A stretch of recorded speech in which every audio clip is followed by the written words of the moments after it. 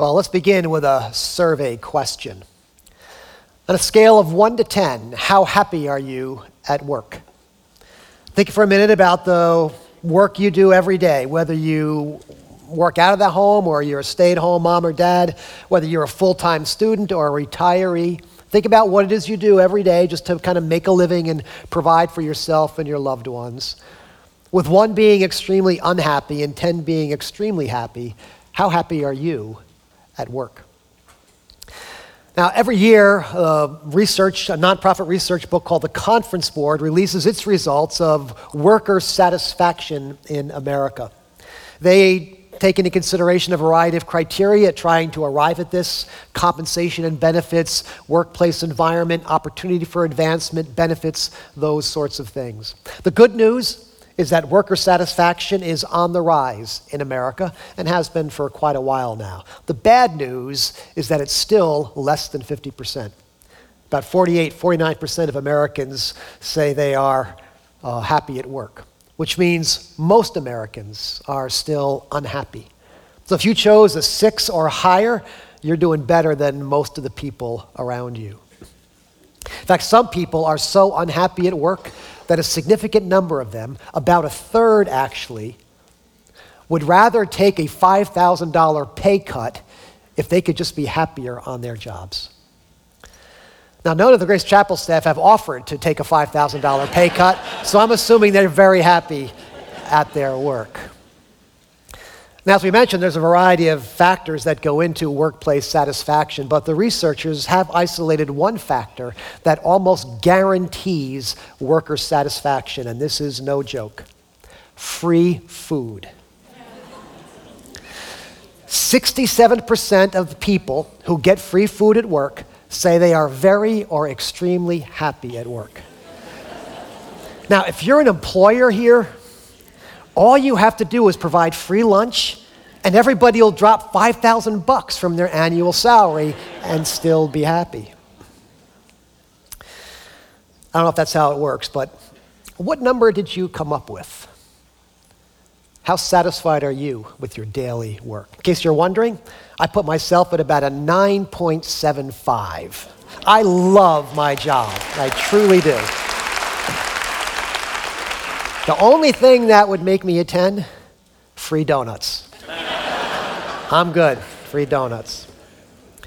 Well, all this to say, if the data is correct, most Americans are not thriving at work. And that's too bad, because thriving at work is what God had in mind when he put us here on this earth and gave us work to do. Genesis chapter 2, the Lord God took the man and put him in the garden to work it and take care of it.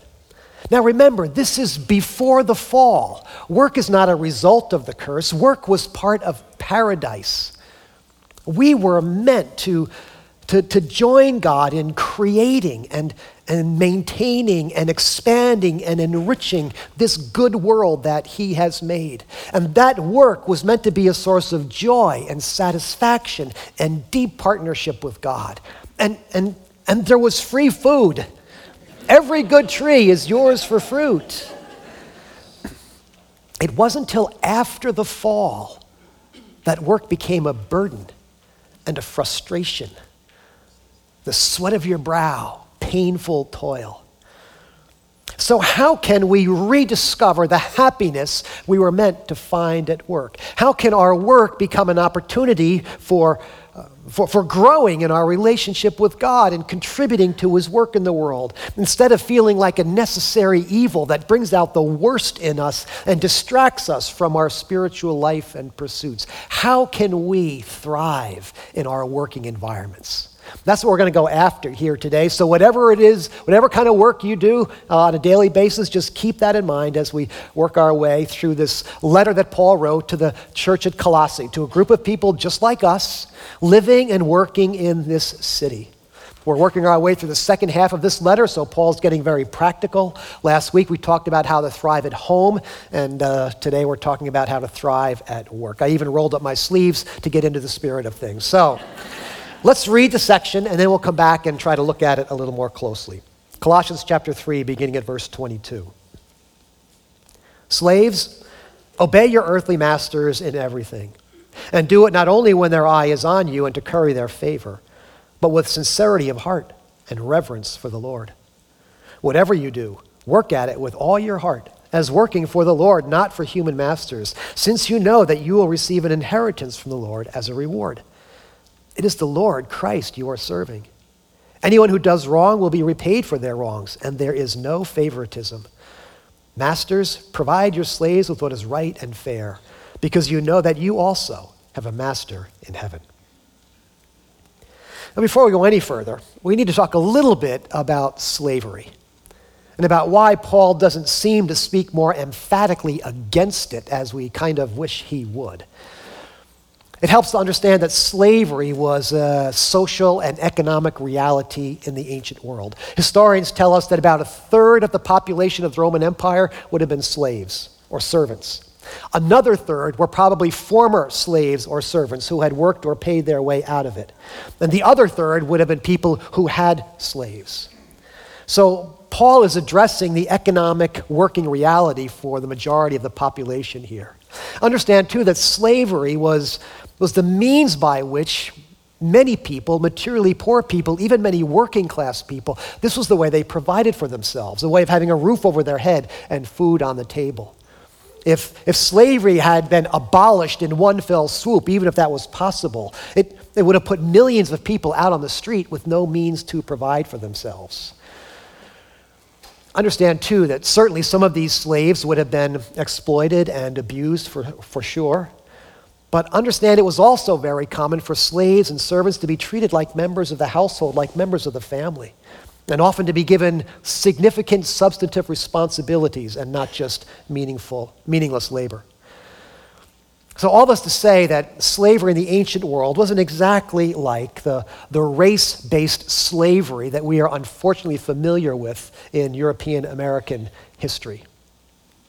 In our own nation, and not that long ago, an entire people group was systematically and institutionally exploited and oppressed generation after generation after generation. Slavery in America was a horror and a sin from which we have yet to fully repent of, which is why we continue to feel the effects of it to this very day.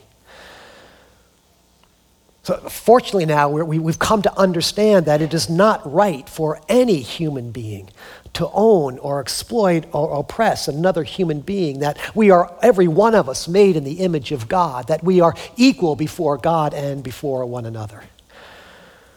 And Paul reminds his readers here that with God there is no favoritism.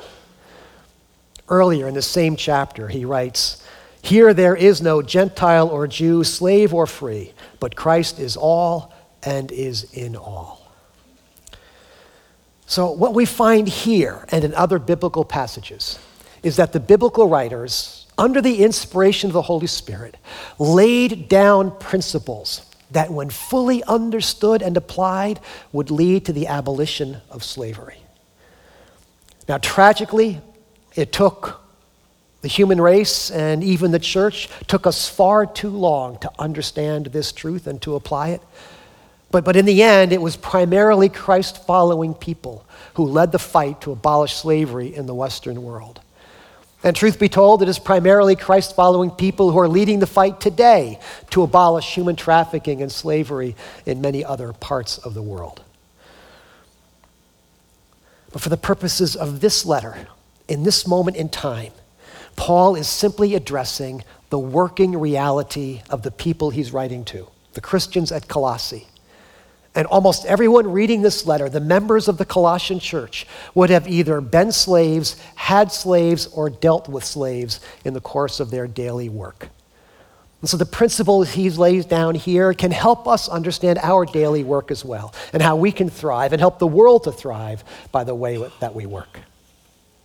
So with that in mind, the first thing we learn from Paul is that we thrive and the world thrives when we treat our work like an act of worship. When we treat our work like an act of worship. Now, chances are you're not used to thinking of your workplace, whatever it might be, as a sanctuary, like the room you're sitting in right now. But Paul is clearly telling us that our work is a way of glorifying God. Listen again to some of his words. Slaves, obey your earthly masters in everything, and do it not only when their eye is on you and to curry their favor, but with sincerity of heart and reverence for the Lord. Paul's reminding us that God is our audience, not just on Sunday morning when we're singing songs and offering prayers, but on Monday morning when we're doing laundry or designing software. He's the one for whom we're doing it. He's challenging us to be reverent, not only when we're sitting in church, but when you're sitting at your desk or behind the wheel of a car or a truck. Reverent. Whatever you do, he says, work at it with all your heart as working for the Lord. It is the Lord Christ you are serving. Remember, he's talking to slaves here. Most of them would have been doing menial tasks and manual labor.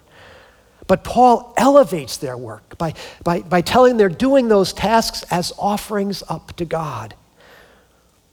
Imagine how hard and carefully you would do your daily work if you knew someone as important was going to be the recipient of it, the president or your pastor or somebody like that. Well, it turns out that you are doing it for someone important, the most important person of all. It's the Lord Christ you're serving. Now, my first real boss in the working world was a burly, scowling, chain-smoking Marine Corps vet named Artie. I was working at a printing company after school in high school and would come to sweep up and pack jobs and load trucks and make deliveries and things like that. There were a few teenagers working around the plant that day and at that time. Most of the time, we did our work on our own. We knew what we were supposed to do, and we took care of it. But Artie had this habit of roaming around the plant. So you never knew when he might show up on the loading dock or in the back room. So you were always working or always had someone on the lookout because you didn't want Artie to catch you not working. Everyone works harder when the boss or the customer is watching. But as it turns out, God is our boss. He's our customer or our client. He's the one for whom we work, and he's always watching. He's always listening. When you think of it that way, you begin to approach your work in a different way. As you can probably imagine, those of us who participate in the worship life of our church, we take our work very seriously. The musicians, the creative artists, the technicians, everybody. I mean, we put an incredible amount of time and energy into planning and executing our worship services.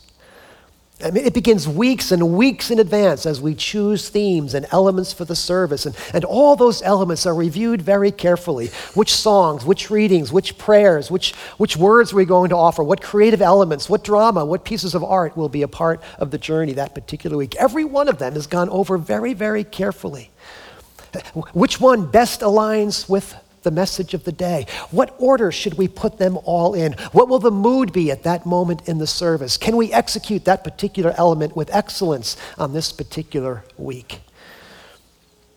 All those elements are rehearsed again and again and again. Preachers write and rewrite again their messages to get the words and the flow just right. Musicians show up early to warm up. Technicians get here early to set up. And before it all begins, we meet in a green room somewhere on one of our campuses to go over everything, to get our hearts right, and to pray and commit it to the Lord. And you wouldn't want anything less. And we do that not just so that we can offer the congregation an experience of worship, but because these are our offerings of worship.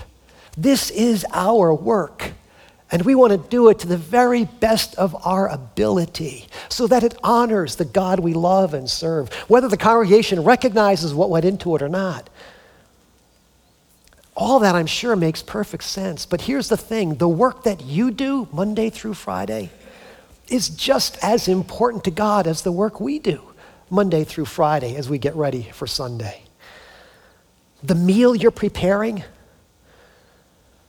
the term paper you're writing, the product you're designing and manufacturing and selling and delivering, the project you're managing, the service you're providing, the knowledge you're imparting, the health you're maintaining, the beauty you're creating, the capital you're venturing, all of it. These are offerings lifted up to God, who gave you the ability, the skill, the opportunity, the resources to do that particular thing and to do it well for the good of the world. Your work is a daily, weekly, annual, lifelong offering to God. And the places in which you work, the office, the cubicle, the car, the kitchen, the classroom, the courtroom, the studio, the stadium, the base, the battlefield, the trading floor, the construction site, the street, city street, the farmer's field, the trading floor, those spaces can be just as sacred as this space you're sitting in right now, because God wants to meet you in that space. He wants to form you in that space. He wants to use you in that space for the good of people around and for the advance of his kingdom in the world. Your work is an act of worship, and you may not have a green room somewhere in your house, but I hope that before your work week begins on Monday morning, I hope you find a few quiet minutes at home or in the car or the parking lot or somewhere. I hope you find some moments just to pray, to offer your work up to God, to invite him into that space. Because what you're doing throughout that week is going to be just as important as what we're offering up here to God. We thrive, and the world thrives when we treat our work as an act of worship. Now, that could seem like enough, hopefully, to get you excited to go to work tomorrow. But it turns out there's something else going on here as well. There's more to thriving at work than working hard and working well. Paul also calls our attention to the people we work with and for and around. And he calls us to treat those people with dignity and with respect and maybe even love.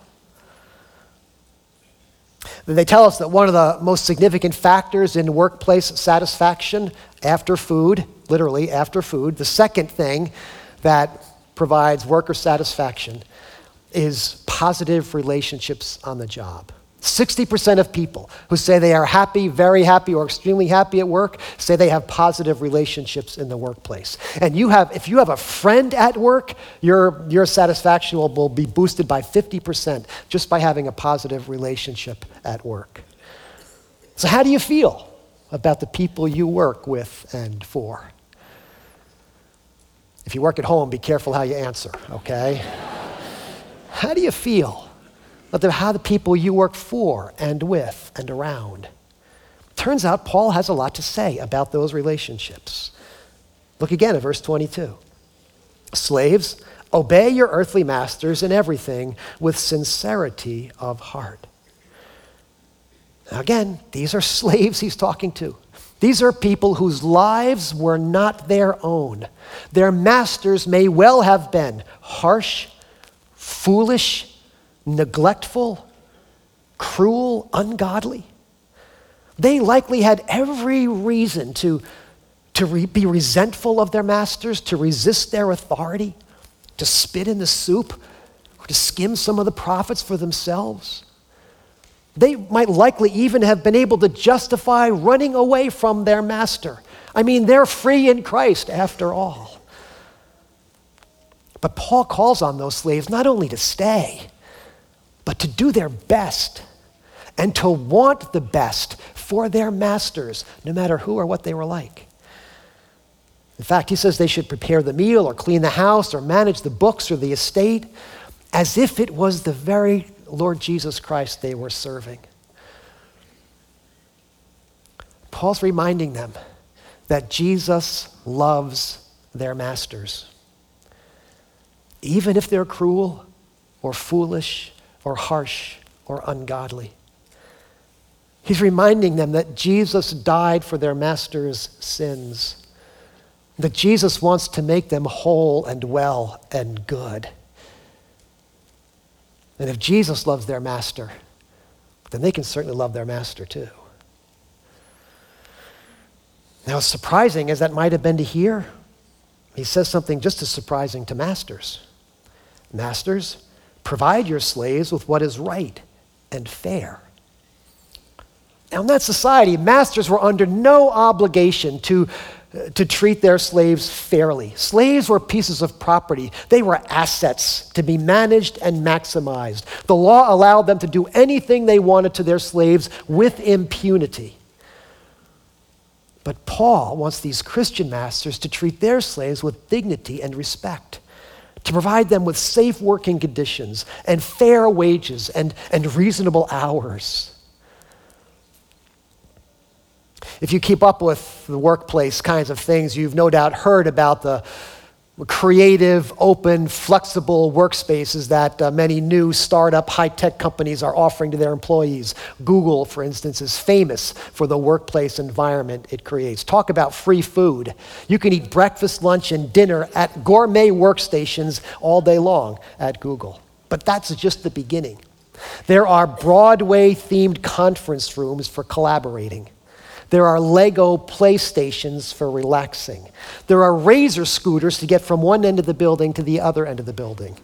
Employees are free to write on the walls, to take a nap, to bring their pets to work, to get a massage on their break. All of it paid for. I don't think that's what Paul had in mind when he said, provide what is fair and right. But certainly, he would have a word to say to those of us who create environments for other people to work in, for those of us who manage or lead or supervise or coach or instruct or nurture. Are we providing environments that are safe and fair and right and good and beautiful? He goes on to remind these masters that they also have a master. You have a master in heaven. In other words, we're all the same before God. There's no favoritism. We're all made in his image. We're all accountable to God for the way we work and the way we treat our fellow human beings. If God loves the slave as much as the master. And so we love all the people we work for and with and around. So let's add that to our lesson.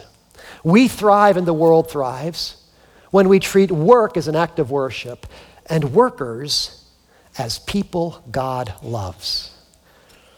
People God loves. Now, at this point, you might be likely to ask again, but why doesn't Paul take this to the logical conclusion and just tell these masters to release their slaves? Well, again, we've already explained why the world wasn't quite ready for that to happen yet. At that point, in that dramatic a fashion, it wouldn't have been a good thing for many of these people. But there's a very interesting backstory to what's going on here that I think is illustrative and you'll find interesting. Later in this letter, Paul mentions a young man named Onesimus who is actually visiting with him and ministering to him here in prison. His name comes up towards the end of the letter in some personal greetings. Paul writes, now that's Tychicus. Tychicus was delivering the letter. Tychicus is coming with Onesimus, our faithful and dear brother who is one of you. Well, it turns out that Onesimus is a runaway slave. We read about him in another letter Paul wrote, the letter to Philemon. Philemon is a Christian man. Onesimus apparently was at one time a slave working for Philemon. Something happened, and Onesimus ran away. But after running away, he encountered Paul, and somewhere along the way, he came to faith in Christ under Paul's ministry. So now he's a believer, and he's staying with Paul and ministering to Paul. And as happy as Paul is to have Onesimus' help and support, he is more eager for these two men, these two brothers in Christ, slave and master, to be reconciled. So at a certain point, he sends Onesimus back to Philemon with a letter asking Philemon to receive Onesimus back without punishment, which would have been standard treatment for the day. Just listen to a few lines from that other letter Paul writes to Philemon. He says, I appeal to you for my son, Onesimus, who became my son while I was in chains. Formerly he was useless to you, but now he has become useful to both me and you. Perhaps the reason he was separated from you for a little while was that you might have him back for good. no longer as a slave, but better than a slave, as a dear brother. He is very dear to me, but even dearer to you, both as a man and as a brother in the Lord. Now, if you read between the lines, it sounds as though what Paul is asking Philemon to do is not only take Onesimus back without punishment, but perhaps to set him free as well. He's a man like you, Paul reminds him, made of the same stuff in the image of God. Not only that, he's a brother in Christ. How much better to have Onesimus in your life as a brother than as a slave? And so once again, we see the biblical writers laying down these principles that, when understood and applied, would lead to the abolition of this thing we call slavery. And those are the kinds of things that happen when we treat people like human beings and not just workers who provide us with some service or product or assistance that we need. Now, we would all be very quick to denounce slavery. We would not want to be accused of discriminating against any class or of person or worker or showing favoritism. But how many of us take for granted people who work for us or who serve us in some particular way? And how many of us begrudge the people who are over us, who supervise us or pay our salaries? How many of us view our coworkers and maybe competitors as rivals to be beaten, to be overcome, or view them as distractions or interruptions or annoyances? How differently we would go about our daily work if we recognized all of them as people God loves. God loves your boss. Yes, your boss. God loves that person. Jesus died for your customer, your client, your student, your patient. God wants to bless the people who work alongside you, with you, cooperating with you, or competing against you in the business world. He loves them as well. The cashier, the cab driver, the coach, the captain, the doctor, the teacher, the lawyer, even the banker God loves. All of them. And he asks us to love them too. So in the same way that Philemon had an opportunity to bless this worker named Onesimus, you and I have opportunities every day to bless people by treating them with dignity and respect and even love. It might mean simply taking the time to look someone in the eye and thank them for the service they provided or for the work they did for you. It might mean going the extra mile, doing more than you were asked to do, more than in your job description, more than you're being paid to do. It might mean letting someone else take the credit for something that you did. It might mean stepping out of your work mode for a minute and looking someone in the eye and asking how they're really doing. And perhaps caring for them or helping them or befriending them or praying for them in some way. I worked for Artie for a couple of years there in high school and then for another summer after my first year of college. And Artie and I were about as different as two people could possibly be. He did not know what to make of a church-going teenager who didn't swear and sneak a smoke every chance he could. He just could not figure me out. And his mission in life, in a certain sense, was to try to teach me the ways of the world.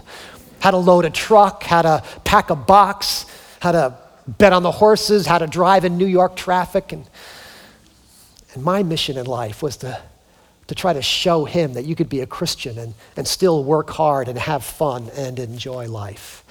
And over time, Artie and I came to both respect each other and even to enjoy each other. I have fond memories of going to Artie's house with the crew to watch the Rangers and the Bruins, and playoff time came, and they'd all pass Budweiser around, and me and the guys would drink root beer. But he let us feel like we're part of the guys. He helped me grow up. And in the end, Artie never did get me to bet on the horses, and I never did get him to church. But I do like to think that we were better people, that we were better workers, and that each of us got a little bit closer to God for having worked together I came to love Artie, to pray for him for many, many years till we lost touch with each other. And those are the kinds of things that happen when we treat the people around us not just like workers, but like people God loves. Well, this is an awful lot of talk from a guy who only works one day a week, right? So, before we finish, let's hear from somebody who has a real job, someone who's out there in the marketplace every day and has come to understand some of these truths. Let's turn our attention to the screens and hear from a young guy here at Grace Chapel who has made some fresh discoveries about work in recent years.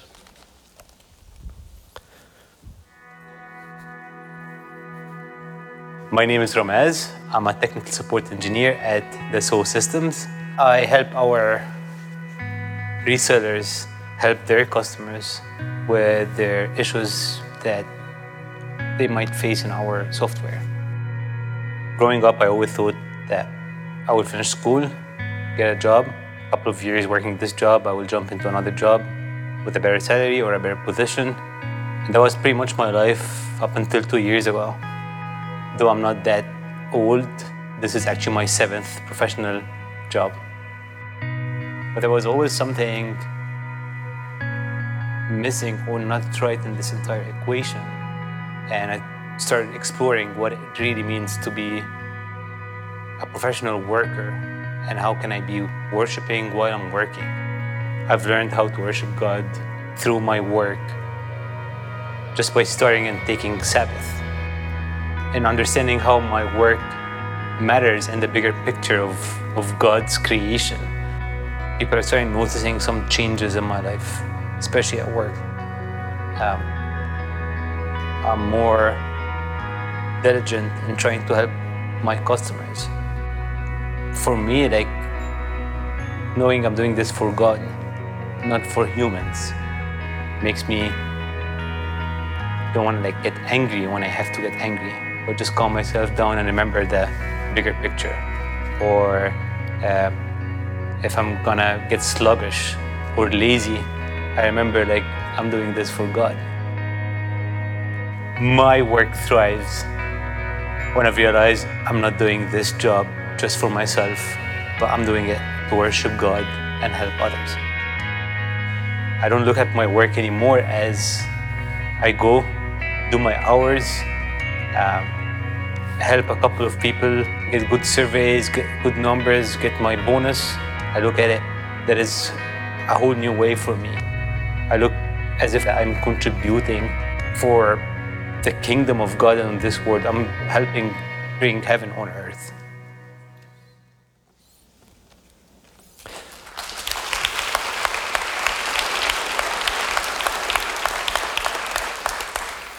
So how happy would you think Ramez is at work? I'm guessing an 8 or a 9, maybe on his way to a 10. Took him 7 jobs to figure it out. Let's hope it doesn't take that long. For a period of time, Ramez's work was simply a way of earning a living and climbing the ladder and proving himself to the world. It wasn't until he came to understand that his work could be a way of expressing his faith in God and loving the people around him and contributing to God's good work in this world that the whole thing opened up for him. It was such an enlightening experience for him that his coworkers have noticed and asked him what's going on in his life that he suddenly brings such a different spirit to his work. How happy are you in your daily work? Maybe this is the first time you're hearing that God cares about your daily work, or that he cares about you as a person, and he cares about every part of your life.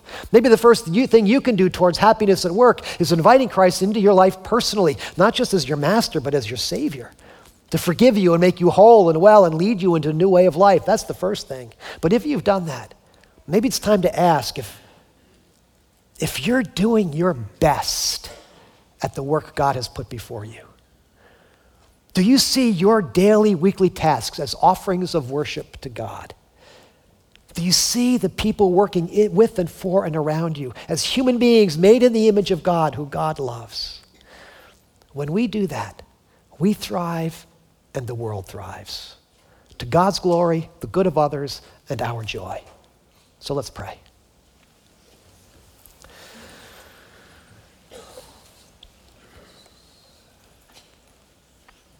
Lord, I'd like to pray for my friends gathered here today and across our campuses who perhaps this evening or tomorrow morning will get in their cars or hop on a train or a plane or put on an apron and get to work. I thank you for the work that they do. I thank you for the places you're sending them, for the skills and the training and the experience and the influence that you've granted to them. And Lord, I pray that you send them off this week with a great sense of purpose and high calling. Lord, what impact thousands of workers could have as we spread out across Greater Boston this week to point people towards Christ by the way that we work and the way that we treat one another. Lord, may we do that this week and in increasing measure in the days and weeks to come. Then may we find great joy in it, we pray. In Jesus' name, amen.